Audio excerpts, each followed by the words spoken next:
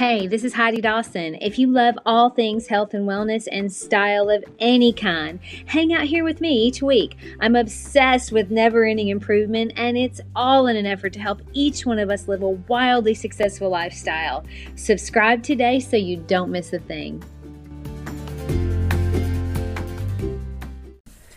Hi, guys. Welcome to episode 131 of the Wildly Successful Lifestyle Podcast.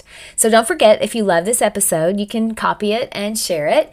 And also scroll down and give me a 5-star rating. I would love it. I promise. Okay. I was running this last week, and when I run, really when I'm anywhere, if I'm being honest, I love to look at the different homes and what I love about them. And also, because I'm an interior designer by trade, I also think about what I would do to make them better. It's just how I am.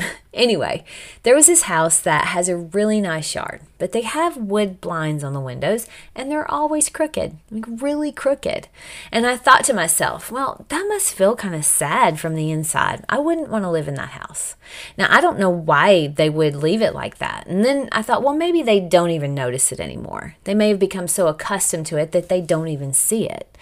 There's another home down the street that does the bare minimum to keep the yard police away. And there are yard police in the town that I live in. They actually have a measuring tool to measure the grass.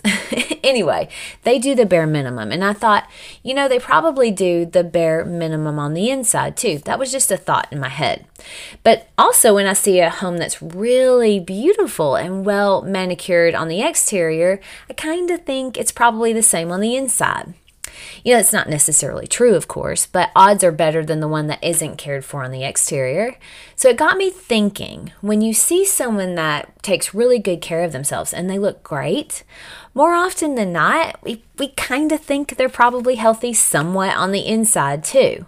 So I thought about my life and me as a whole. If I were a house, would I want to live there? I want you to do this for yourself too, just for you, not for anyone else. We're not trying to get in anyone else's business as much as we'd like to. Just think about you. If you were a house and you had all the inside scoop on it, would you want to live there? So what do people look for in a home? I was Googling, and the top things that kept coming up were location, curb appeal, style and condition of the house, and then also the surrounding homes, surrounding neighborhoods, and how they're maintained. So how would we rate on a few of these main areas? So let's start with location. Where are you mentally? Are you putting yourself in a good frame of mind daily? That seems to be getting harder and harder. Everyone's fighting for our attention. And the really effective marketers, meaning the media and the politicians, they know the way to get that attention is to scare the living daylights out of us. And we've seen that with COVID and politics recently. So are you just hanging out in your house, watching TV, letting someone else control all of your thoughts? Really think about where you are mentally right now. Is it a good location? Is it a good place to live? Or is the neighborhood going downhill? Well, studies show that Americans watch up to 6 hours a day on average of TV. I was blown away. The TV is on for about 8 hours a day. And that's just TV. It doesn't include your phone. And that's even scarier. It shows some Americans spend up to 12 hours a day in front of their screens in their home. And when I was researching that, it made me sad to think about it. I've been pretty honest if you listen to my Wednesday interviews, that my phone for a while there sort of became an addiction. My brain needed to be scrolling, whether it was, for distraction or whatever. I was addicted to know what the next crisis was. I was concerned always about what's going on with politics, what's going on with COVID. And then all of a sudden I realized something had to change. So I stopped everything. No news, no Twitter. I get on Instagram to post my podcast and my videos, but I kind of time myself because I don't want to be controlled by that gadget. I want to live. My brain was feeling so cluttered with needing the next hit of drama or crisis that I literally felt like an addict. And I'm not proud of that. But I say it because for the last solid month, my life has changed exponentially inside because I'm back in control of me and my thoughts, not that gadget. And I call it a gadget because that's about the level of importance it needs to be. And I used to, the second my husband would leave the room, feel the need to grab and scroll. And if he went to the restroom at a restaurant, I'd immediately grab my phone. Now, yesterday, I kind of noticed when he got up, my hand sort of automatically went for my phone in my purse. And I was like, there's that old thought pattern. But I resisted, and I sat there and just sort of enjoyed being present. My brain is calmer. The clutter is clearing. I'm aware of it now. So many of us become accustomed to putting ourselves last that we stop noticing the areas that really need our help. And it isn't going to get any easier to take care of yourself as we go on. It's going to get harder the longer you wait. I know a lot of people will say, well, I'm going to, take care of myself when the kids get older or when I stop working or whatever. It isn't going to get any easier. Now, we used to know that zoning out in front of the TV wasn't great for our physical health. Turns out it's just as bad for our mental health. People who watch over 3 hours a day of TV actually do worse on cognitive tests than those that don't. There's a ton of research on this stuff, and if you really want to scare yourself, go take a look at it. It'll wake you up quickly. All right, now, curb appeal. And I know this is a touchy subject, okay? My husband and I were at a nice restaurant for dinner. It was a really nice restaurant.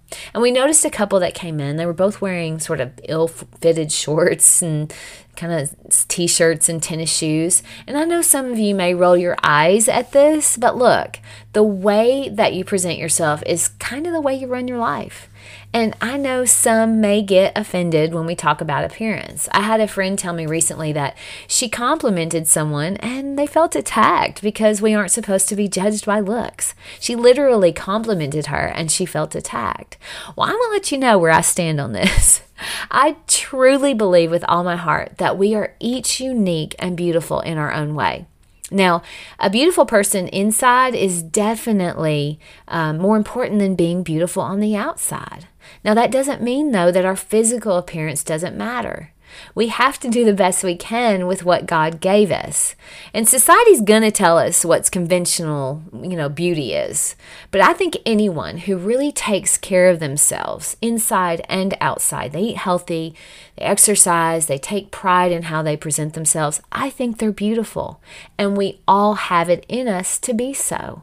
We've all seen those HGTV shows that we love, where they take a house that maybe wasn't the most attractive, but you let the right person get a hold of it and they bring out its unique beauty. Are you bringing out your unique beauty? Because you have it. You were born with it. But beauty doesn't just happen naturally for most of us. We have to work hard at it. And then always remember to present yourself in the best way possible. Study after study show that what you wear and how you present yourself greatly affects not only what others think, which I know is less important, but nonetheless it's true. I mean, who doesn't want to make a good first impression? And we have 7 seconds to do that. So it's got to be based on your dress and basically your smile, your attitude. But more importantly, it greatly affects with how you perceive yourself, how you act, how effective you are, how confident you are in interacting with others. So it's super important. All right, another thing people look for in a home is the surrounding homes and how they're maintained. Are you surrounding yourself with people that inspire you, people that challenge you, people that raise your standards? Our relationships can be one of the main causes of joy, or they can cause us a lot of pain. I'm sure you know that. My favorite, Tony Robbins, says that if you want to change your life, change your business, and change your relationship, you have to change your standards. You've got to limit the negative influences in your life. And you have to maximize the positive, uplifting influences. The people that we surround ourselves with, they affect our mood, our worldview. They affect the expectations that we put on ourselves. Now, Jim Rohn says that you're a sum of the 5 people you spend the most time with. I'm sure you've heard that. Think about that for a minute. Who are you hanging out with the most? Are you satisfied with where they are in life? Do they inspire you? Do they raise your standards? They don't all have to do that, but you should try to surround yourself with some that do. Okay, and look, you know when people put their home on the market, they're like crazy people making sure everything's just right so they get the top offer. The same thing goes for people who all of a sudden they find themselves single. I mean, they usually whip themselves into shape so quick so that they can attract the best mate. But why wait? Like my sister's old boss said, don't wait to be great, especially if you're married. I mean, your partner matters, and they might not say it, but they care. Have you let yourself go because life happens? Now's the time to get back in fighting shape. And on the same note, don't wait to fix your home up to sell it either. You're worthy of living in a home that meets your standards. So if putting your home on the market would make you cringe because it's kind of in shambles, what are you waiting for? Go ahead and fix it now. My challenge to you this week is to take a look at your life and ask yourself, if I were a house, would I want to live there? And even if you aren't on the market, if you aren't single and ready to mingle, are you making yourself a priority? Are you treating yourself with dignity and showing yourself that you're worthy? You matter because you are worthy and you are valued.